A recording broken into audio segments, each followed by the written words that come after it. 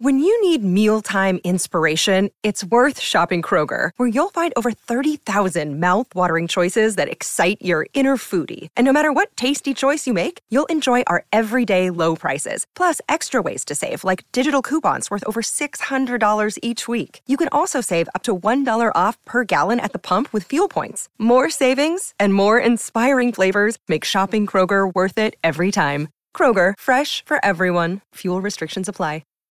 One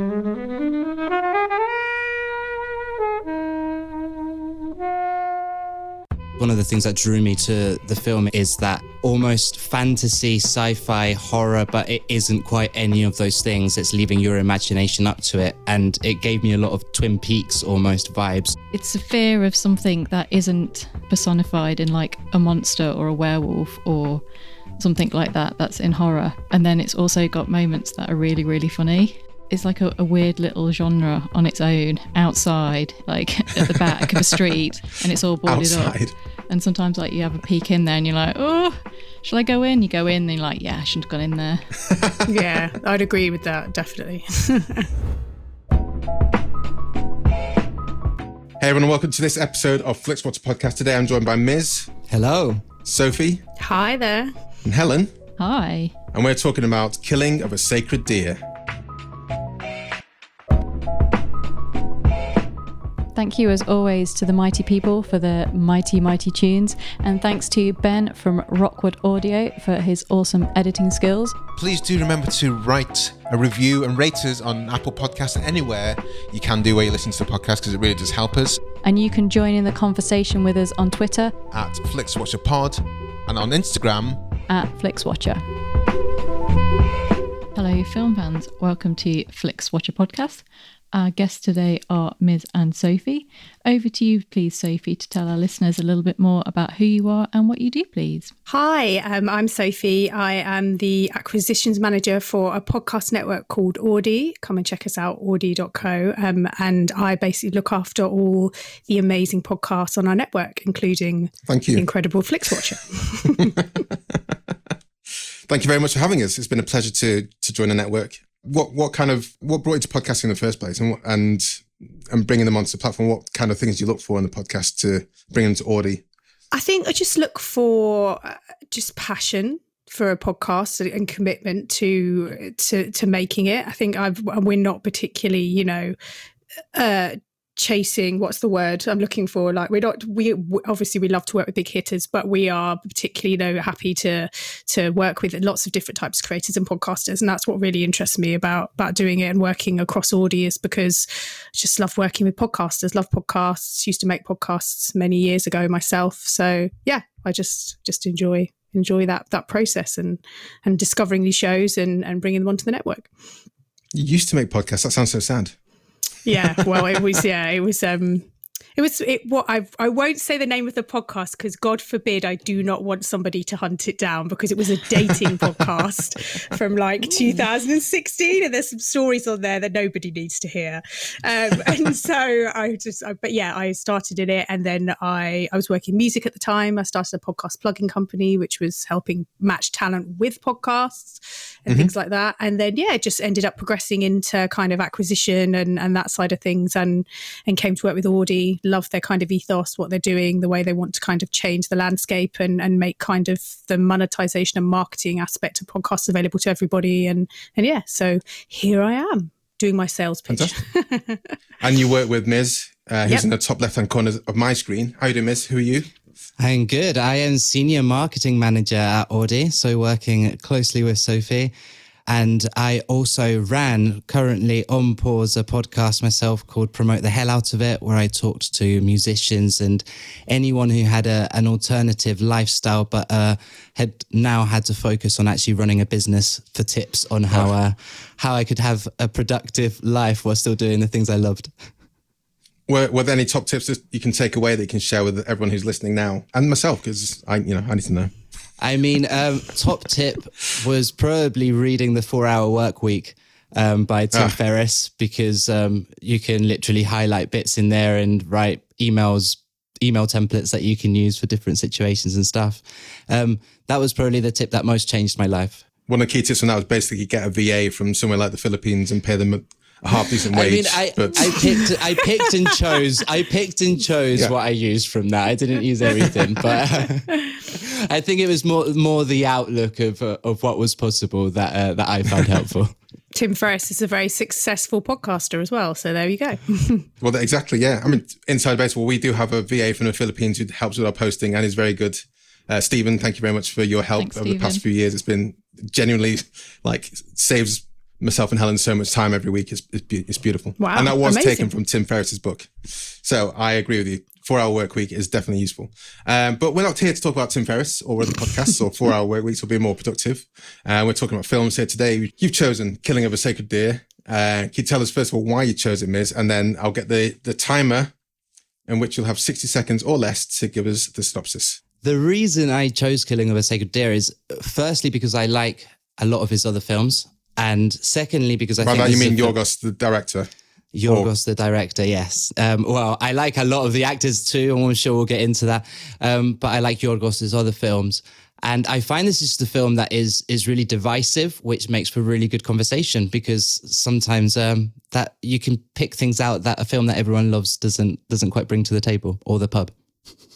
Okay, and your 60-second timer starts now. Okay, so this is about Stephen Murphy and his family, Anna, young teenage daughter Kim, and young boy Bob. They seem like a pretty perfect family. He is a surgeon and he makes friends with a boy called Martin. He starts taking him under his wing, but things start to go from bad to worse when they find out that there's a bit of a sinister agenda for Martin coming into his life. That Stephen had been part of the reason his father had died, and things go pretty wild. I think I'll leave it there so that we can discuss everything that happens. I think that's part of what the film brings to the table, right? The fact that it's quite open to interpretation after that. Well, let's talk about Yorgos' other films. He's got a few Greek films in Greek. Helen, you wanted to jump in there? Well, we've had The Lobster on here before. That's his we've had. Oh, that was your minute timer there. I beat it to smashed it. Yeah, the Lobster. The Lobster is probably my favorite. I have watched a couple of his others, Dogtooth, The Favorite, and Alps, which I did watch, but I can remember very little about. So you've seen all of them, haven't you? I think he's got quite a few more. I think he's got quite a few more, but maybe in Greek. The short film Mimic that was on Mubi, I think it probably still is on Mubi as well. I've only seen his main ones. His main?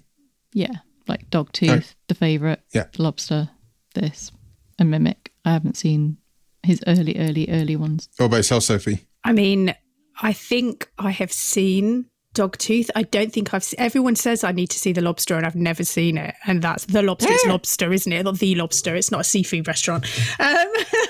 They've said that I need to see it. But yeah, I watched it again yesterday just to brush myself up on it. I've seen it a couple of times and it just...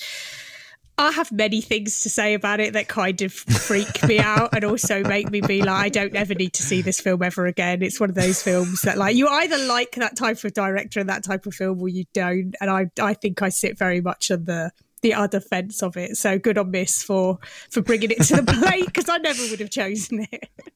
You've shown your hand there as to the repeat viewing score, potentially. Yeah. I think, The Lobster is definitely lighter than this, although it's not really a heavy film. It's quite a heavy film in itself. So if you can handle Killing of a Sacred Deer, I think you can definitely handle this. Okay, good to know. The Favorite is definitely more, I think it would say more accessible. It's mainstream, it's less isn't it? kind of... You're sorry? It's more of a mainstream film, and even then that's saying something if that's more mainstream. I have seen The Favourite. What is... I'm just Olivia Colman won her about. Oscar for it. Yes, yes, I have seen it. Yes, there's a scene in the bed with I know that famous scene. Yeah, the say she looks like a badger. Yes, I've definitely seen that. Yeah. So so that's I can understand that. That's kind of a nice entryway into people, and depending on how people respond to it, do you say maybe try The Lobster? Then see how people respond to Lobster, and then say, okay, maybe you're ready for Killing of a Sacred Deer. But you've just gone straight into Killing of a Sacred Deer. Well, mainly because it was the one that was on Netflix. Sure. And we've done Lobster before, so you couldn't have had that. Yeah. But this film is it's pretty wild and dark. But one of the questions I put to the team beforehand was, is this a horror? Any thoughts? I would say not in the traditional sense. I mean, there's no jump scares. There's no real, obviously there is it's never discussed, but there is an element of something weird or supernatural or witchcrafty going on, obviously, with what happens to the kids. So, I don't know. I think it's more like a dark, menacing kind of film noir thriller thing, maybe. I'm not sure. Again, one of the reasons when I can't put something in a box, I don't enjoy it. So I can't categorize it. I find it really uncomfortable. I'm like, I just want to know what it is. That's where I am. Well, so yeah, dark menacing thriller thing is one of the categories in Netflix. So that's okay. That's good to know. Good to know. Me and the algorithm, we're great. We're lined up. Good to know. Where are you, Helen, on this? I'm not sure it's a horror. I kind of think it would probably align a little bit with Michael Haneke's films, and I think he's a genre in his own. So yeah, it's that weird unsettling of something not quite being right, but not being scary and kind of like a typical. It's a fear of something that isn't sort of personified in a monster or a werewolf or something like that. That's in horror, and then it's also got moments that are really, really funny. So it's a weird little genre on its own outside in a weird dark cupboard, at the back of a street, and it's all boarded outside. Up. And sometimes you have a peek in there and you're like, oh, shall I go in? You go in and you're like, yeah, I shouldn't have gone in there. Yeah, I'd agree with that, definitely. Yeah, I think it has parallels with almost a psychological horror, but in the story it's telling is almost like the Greek tragedy, with again elements of that very dark comedy and introspection on a theme, and it goes so deep into that theme. And I think it is almost his way of doing dialogue that adds to the unsettling nature, along with the music that Sophie and I were talking about before the conversation. I think those things almost give it an element of horror, but if you just analyze what happens, it's not really a horror film in itself. Well, it kind of follows Colin Farrell's character's it's guilt, it seems, whether he wants to admit it or not, pulls him together with Martin, and that kind of spurs a relationship on. But like you say, Sophie, there's some, I don't know whether you want to call it supernatural element or just creepiness, but that kind of comes out left field. The fact that suddenly Bob can't walk. And then Martin, Barry Keoghan's character, just says, well, this is what's going to happen. All you people are going to die. You need to choose one. And by the way, it's going to get progressively worse until one of them dies. And then I think the first time I saw that, I was like, wait, have I missed something here in the setup that's kind of leading this way? But then, no, you've not missed anything. It's just this is how it's going to be. And it progressively kind of gets worse. And then I think the reason I was talking about the horror aspect, I think it's potentially the most horrific part was the bleeding eyes. And then, having to determine which person in your family you want to kill, which is both horrific but also tinged with comedy at the same time, is spinning around with a blindfold on, shooting a gun, which is what a way to finish a film, I guess.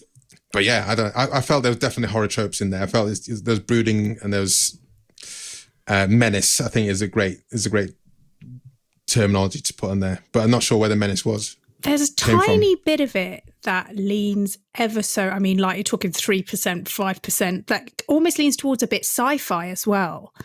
Some of the way it's shot up, the set up, the shots, the kind of there's lots of isn't there sci-fi movies that you never really see the monster. It's just kind of there, or whatever the science fiction is based. So there's an element of it. I remember when I first watched it, I thought, is this a weird, creepy sci-fi film? Is there going to be aliens involved that are going to, it's that kind of thing? Because until it's revealed kind of halfway through what's happening and what the plot is, you don't really know. And it could go that way. And I think that's quite interesting. That's one of the things that drew me to the film initially, I think, is that almost fantasy, sci-fi, horror, but it isn't quite any of those things. It's leaving your imagination up to it. And it gave me a lot of Twin Peaks almost vibes of things that get said. And it's like, is there something odd about this? But it's not obvious in your face like fantasy or witchcraft. Yeah. That's it. It's not, no one's got wings or anything like that, or no one's casting spells. They're my favourite films. I think with Barry Keoghan, I think is a really interesting antagonist in this. And initially you just feel sorry for the guy, but then you just see this kind of brooding menace to the extent that when he's eating like spaghetti, you're like, there's something not right with this guy at all. Yeah. Go on, Helen. Barry Keoghan as Martin. I mean, I love him in the films that I've seen. And the spaghetti scene is one of my favourite scenes because he's talking about how he thinks like this eating spaghetti was like a really special way because his father ate spaghetti like that. And it turns out it's just the way that you eat spaghetti. And it's just great. And I don't know what it is about it that I like it. I think that the second time watching it, I just think it's a really fascinating film about a man who's so in control of his life that suddenly one event happens and suddenly he loses kind of like all of the control in his life, and it's kind of like left to him to regain control, but in a way that he doesn't want to do it.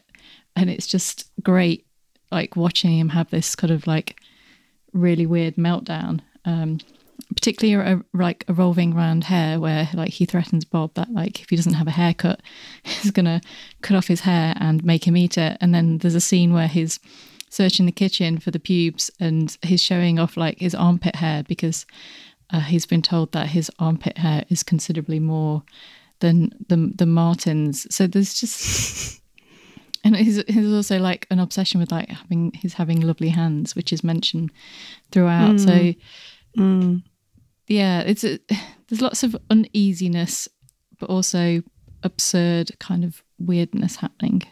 Yeah, it's said a couple of times, isn't it, where Nicole Kidman has to pretend she's under general anaesthetic for him to try and have sex with his wife, who is Nicole Kidman, and it's a very strange, like, you're kind of thinking to yourself, he's obviously a man who's so involved in his work and it means so much to him that it physically bleeds over into his personal life and into his fetishes or kinks or whatever he has as well. So that's quite interesting, I thought. What did you make of the kind of Yorgos Lanthimos of it all in terms of, would this work, do you think, if it was a standard delivery? How do you think it would be perceived? How do you think you would have taken it if it was a standard delivered in the way that any other filmmaker would have asked you to do so? I'm sure there'd be riots from the Daily Mail, probably.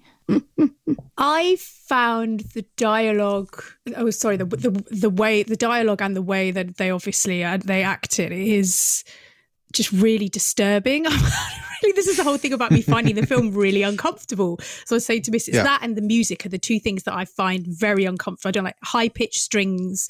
It just, random places just upset me, just my ears. So like, I thought that dialogue, and what's really interesting is, because I was watching it again for like the third time and I knew it, I was looking for points where I felt they ever so slightly broke that like kind of monotone, non-emotional dialogue.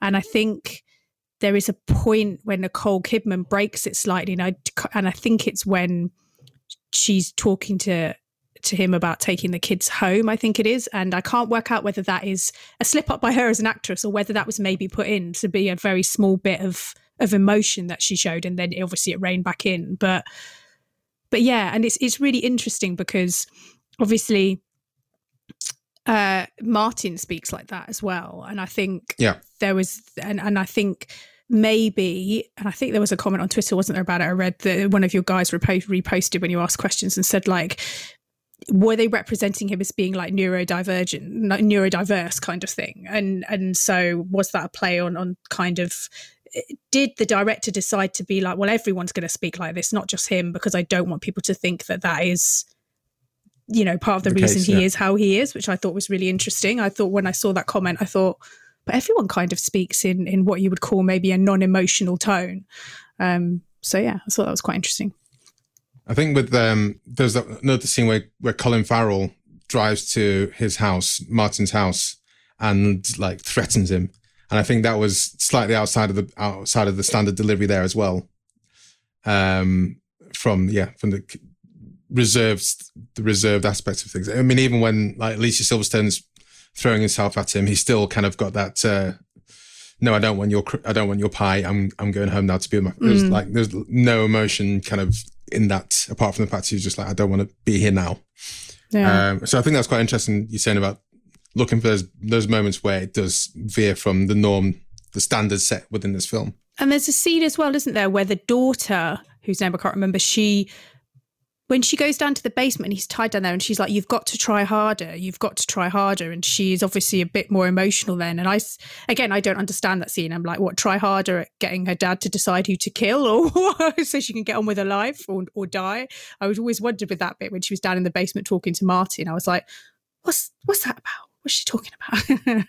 I thought that part of that deadpan delivery on both sides adds an element of ambiguity as well, because I know that the instant thought from, I think everyone here, is that Martin is like the villain, but actually the whole family and Colin Farrell's character is pretty like messed up and like not quite right.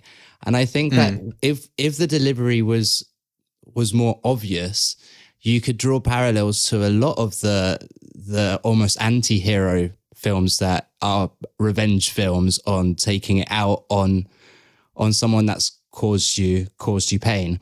And I think that ambiguity where you're not quite sure, you don't really like anyone in that situation, they're all kind of messed up, leaves it a more even playing field for having those discussions about it. I think definitely there's some kind of revenge aspect to it, isn't there? I think that's a fair point there. And, you know, Nicole Kidman, as she's trying to uncover what happened and why their family's is at the center of this horrible to be tragedy, she's asking, were you drunk? Did you have a drink before operating on this guy? So there's definitely a history there that's kind of unpeeled with that and a family history there that's not quite right. I was just going to say, on villains, then, like, is Martin actually the villain? Because actually you could argue that it's Stephen's the villain. He was the one who killed Martin's father, and he was potentially drunk when he was operating, and that this really is it anything Martin's doing? Like, could it not be like karma or his fate that for that decision he made for that? And I also think about the languages. It's kind of like that world building thing. So, you know, everyone kind of speaks like this, so you know that you're in the world of Yorgos, and it's all like a bit weird and it's a bit strange, and everyone speaks like this, and they're obsessed with what sea level your watch will go down to, and that's a completely normal thing to have a conversation with. In the same way that in sci-fi films, people wear like certain outfits, or like the planets look like a different way. It's just a little bit of world building into his weird and slightly deranged world. Let's head to the scores, guys.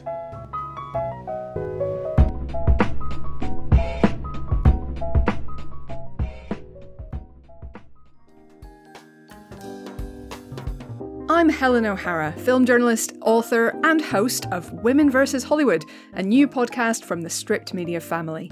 We're exploring the fall and rise of women in Hollywood, from the silent era to the present day and into the future. Each episode, I'm joined by 3 or more special guests to discuss the challenges that women face in the film industry and look at what we can do to change the picture. We've got actors, directors, producers, writers, academics, film experts, you name it, they're all here to explain what's going on in Hollywood. Search for Women vs. Hollywood now, wherever you're listening to this, and come join us. So welcome to the FlixWatcher scores. All of our scores are out of 5. If you want to add decimal places, you can, and we will start with you, please, Ms, with your recommendability. I am going to give it a 4. Recommendability. Do I explain why, or is it just scores? You know, give us a little nugget of why you're thinking for. Mainly because I think it's a film that people will love or hate and have something to say. like they will have something to say about it. So I think in that sense, I'm not saying they'll love it, but they'll definitely have an opinion about it. It's a provocative film. 4 for provocability. I don't know. That's not a word. Recommendability isn't a word either. But we're gonna get it into the dictionary one day. It is a word. Sophie, your recommendability score? I'm going to say 2.5. Because I feel like I suppose it's I agree with Miss, like you're either going to love it or you'll hate it, and because I didn't enjoy it and found it an uncomfortable watch, that's why I wouldn't recommend it, because you only really recommend films you enjoy watching, right? Most people do. So I think that's why. And I think watch The Lobster. Even though I haven't seen it, that would be my piece of advice. Watch The Lobster. Yeah. Well, I think you definitely start with The Favourite and then see where you this is rest true. on that. I keep forgetting you did The Favourite, yeah. Because The Favourite's odd enough. I mean, The Favourite's definitely odd, but at least it's like, it can be perceived as wacky, I think. And people can get lost in their like Bridgerton Crown style period drama. Yeah, exactly. Period stuff, yeah. It's a wacky period romp. I don't know, romp's not the word. So 2.5. Helen? Yeah, I mean, I think if I was ranking them, I would probably go The Favourite, The Lobster, this, Dogtooth. I would also say that if you've enjoyed the Banshees of Inisherin and enjoyed watching Colin and Barry together on film and that, then you should watch this if you haven't, because this is where it all began for them, and they work together, and it's this kind of slightly strange way that they started work together. But if you're wondering how it all began, come here. So yeah, I'm a 4. I think if you've liked his other works and you haven't seen this one, then you should definitely see it. I originally didn't watch this because I read some reviews that said it was like really, really bad. And I watched it and went, they were wrong. This is great. I'm really enjoying it. So I was a little bit late to this. I was like, why did no one tell me this was great? You all lied. I wasn't very happy about that. So yeah, I'm going to say a 4. If you like this other stuff and you haven't seen this one, then you should definitely see it. Yeah, I'm going to give, let's join you guys in the 4. I think it's, I'm really interested to see whatever film Yorgos does going forward. It won't be run in the mill. I wouldn't have thought. And this is his hardest one to definitely get into. I think I've not seen his Greek language one, so that's setting those aside. Definitely Lobster. I mean, leaning into repeat viewing score, Lobster and Favourite are more repeatable watches of films. But I was definitely glad to see this again. This is my second time, and I was looking forward to it again because it did freak me out. Barry Keoghan is a really interesting actor. Barry Keoghan, right from the gate, he's been like a slightly oddball. He's in Dunkirk, but then he's also in like Eternals. And it's always kind of interesting to see how he plays stuff. And in Eternals, he's quite an interesting character as well in that, I think. So I'm always keen to see what Barry Keoghan does going forward. Repeat viewing score, Ms. How many times does repeat mean? Is this like repeat, watch it twice, 3 times to not miss anything, or over and over and over again? Well, you've got your benchmark. You'll know the films that you've watched the most, and then kind of weigh up against that kind of thing. And then I think there's also sometimes where there's films that you need to definitely watch it again. Maybe not straight away, but you definitely need to watch it again. And then maybe you think, okay, that's it for me. But how much you need to rewatch it kind of weighs into that. Yeah, if you can distill that into a score out of 5. Wouldn't go I'd say a 2. A 2. Like I like this film, but I'm not gonna watch it over and over and over again. It's trying to spot anything that you might have missed in what's going on from my point of view. Sophie, I won. And you've seen it 3 times as well. I know. I know Exactly. You've seen it the most out of all of us. Ironically, yes, but yeah, it's again, like I said, just an uncomfortable watch for me. So I just wouldn't put myself through it again. And I actually had a nightmare last night that I had to like pick somebody to fire from Audi, and I was like, what the hell? So I didn't pick you, Miss. Thank you. But yeah, so it was obviously all related to that and having to make a choice. And so I just decided, I don't need this in my life. Take me back to my angels and demons, as you'll find out my one soon. Helen. So yeah, this is my second time watching it. I think I only saw it maybe like a year and a half ago. So Oh, wow. Okay. I was looking forward to, well, wasn't really looking forward to it. I was like, going to get to see these weird bits again. I was looking forward to it in a weird way. I don't know how much I'm going to watch it again. It's also over 2 hours and it does feel a little bit of its length. So a 3. I'm going to go for 2.5. I definitely will watch it again. And I think depending on the films he's coming out with in the coming future, him being Yorgos Lanthimos, I'll pull it out again. I don't think it'll be a frequent rewatch, certainly. I definitely need to watch The Favourite again. And I need to get back into his Greek language films, get into his Greek language films in the first place, to check out how they compare. But 2.5. I will watch again, maybe twice. Small screen score. Miz. I mean, have you seen this in the cinema?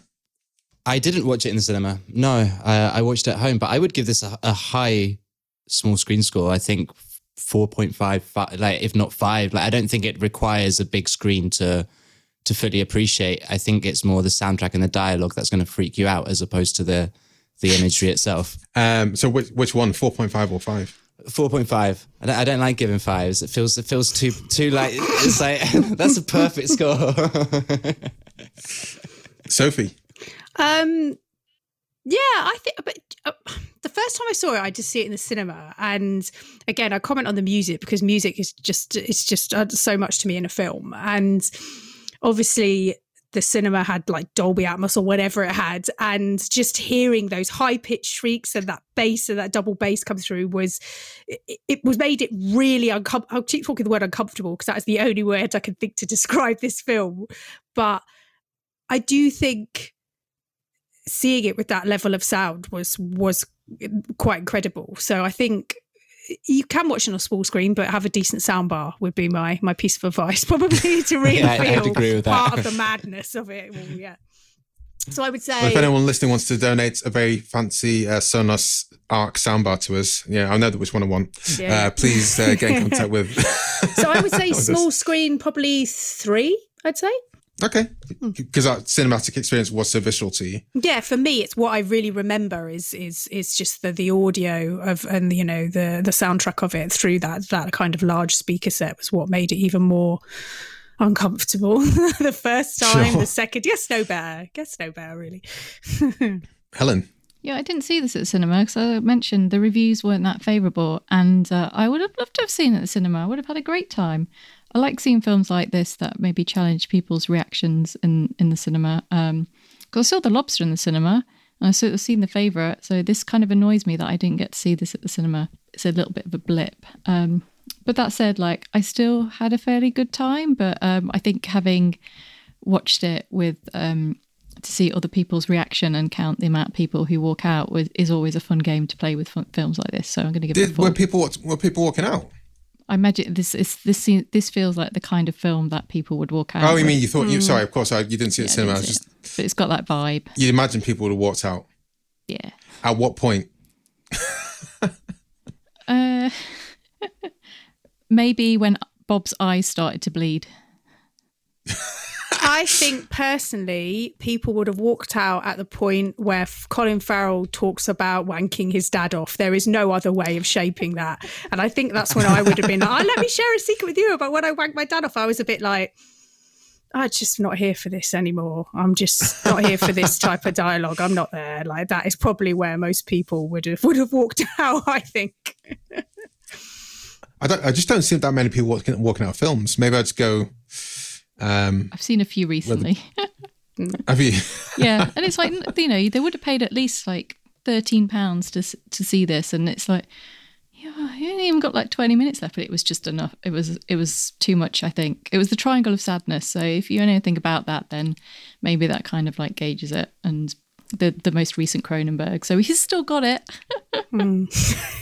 I guess maybe then it's just well, it's a sunken cost fallacy. If you pay 13 quid and you think, look, 20 minutes is up, I've had enough, let's just move on with the rest of my life, then that's kind of fair enough. I think people I've never walked out of a cinema. I think people walk out of cinemas when the trailer has very much misled them as to what the film is about. And that's happened with a few trailers. I think this might have actually been a film where I saw the trailer in another film and thought that looks really good. And then when I saw it was nothing like the trailer had kind of interpreted to me, or maybe I'd made that assumption. So that's probably why I was like, what's going on? What's happening? Because I think the trailer had made it maybe a bit more Hollywood than it actually was, if I remember rightly. Yeah, I think I just remember this was his next film, Yorgos, his next film. I thought, well, I'm going to watch that. That's fine. Sorry, small screen score, Helen. I said 4. 4. Yeah, I did see it at the cinema as well. And I do agree with the kind of discordant strings adding to the overall freakiness of the atmosphere. Though I think, the rewatchings on the small screen at home was perfectly fine. I do have a sound bar. It was lovely.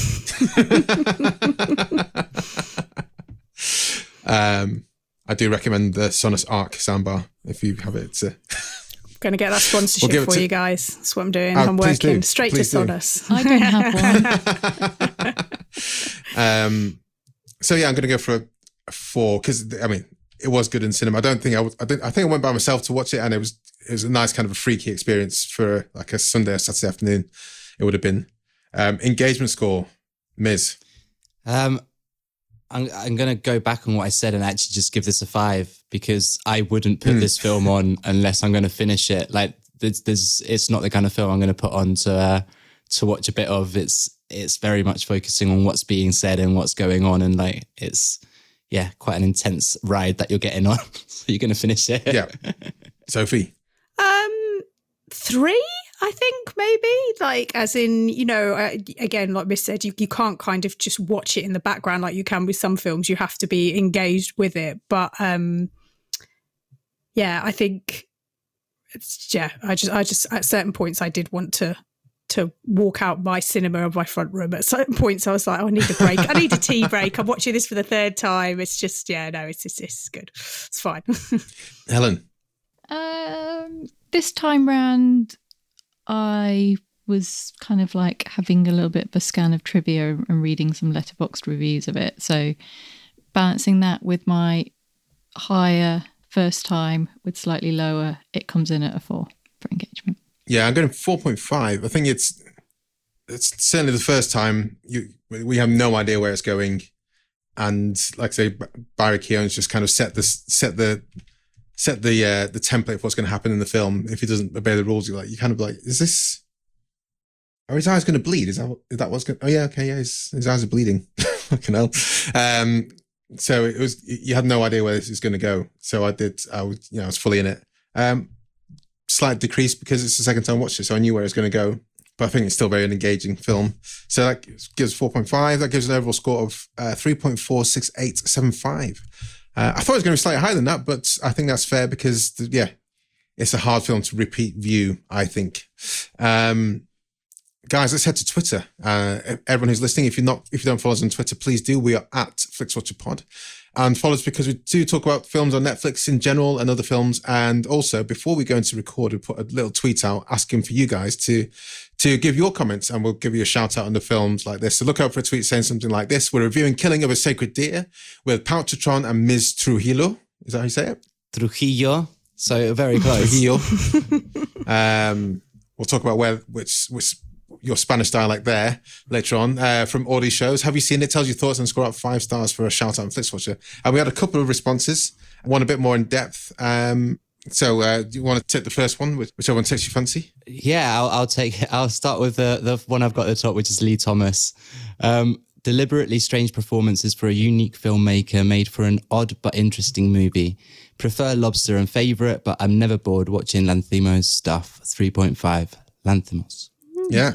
So if you need to watch The Lobster, let us know when you watch it. Do you want to take the double David Trumbull, Sophie? So I've got David Trumbull, who said, a movie featuring a gifted cast and handsome style that I sadly despise with a rare passion due to the creative choice to code Barry Keoghan's character as being on the spectrum this is what we were talking about earlier, as obviously as offensively awful and showy performance that I blame both actor and director for, one of 2 tweets. My partner's son is neurodiverse, and believe me when I say they are fully aware of the harmful tropes filmmakers casually employ, a pretentious and oh God, I hate this word, perennial stereotype for all the movie's avant-garde stylings amounts to simply, they're pretty creepy, huh? 1.5 stars.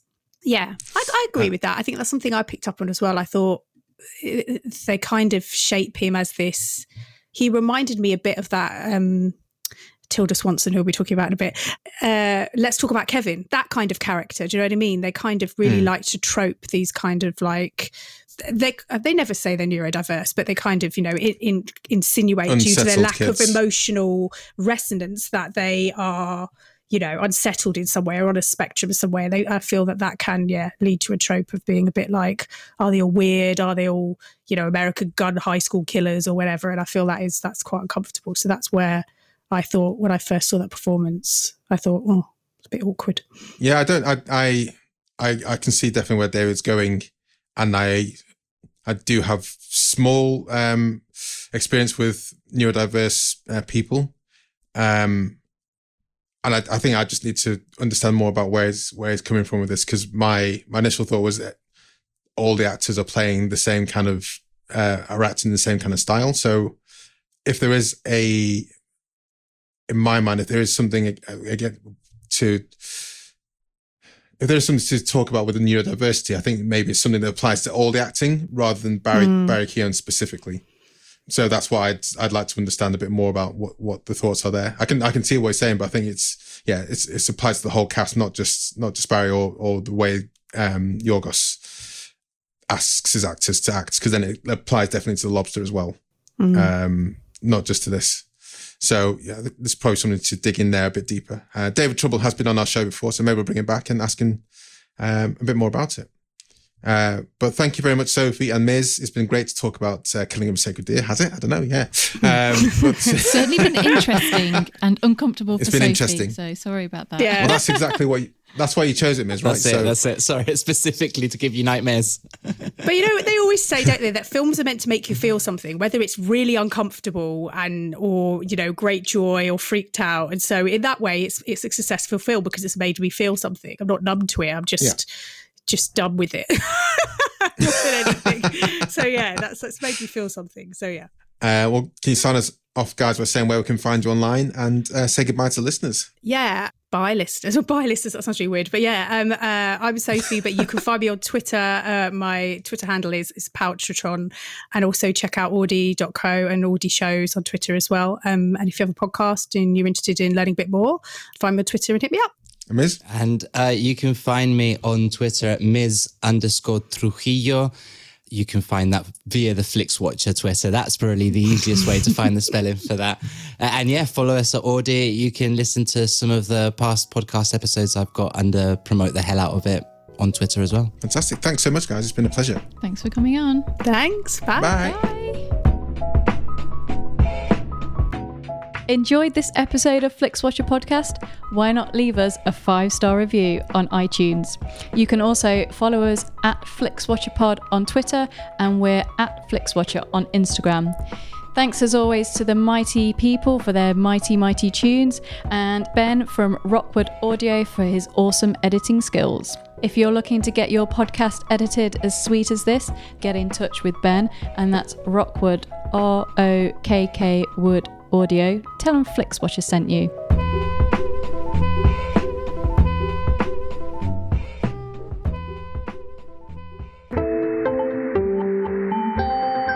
You just heard a Stripped Media production.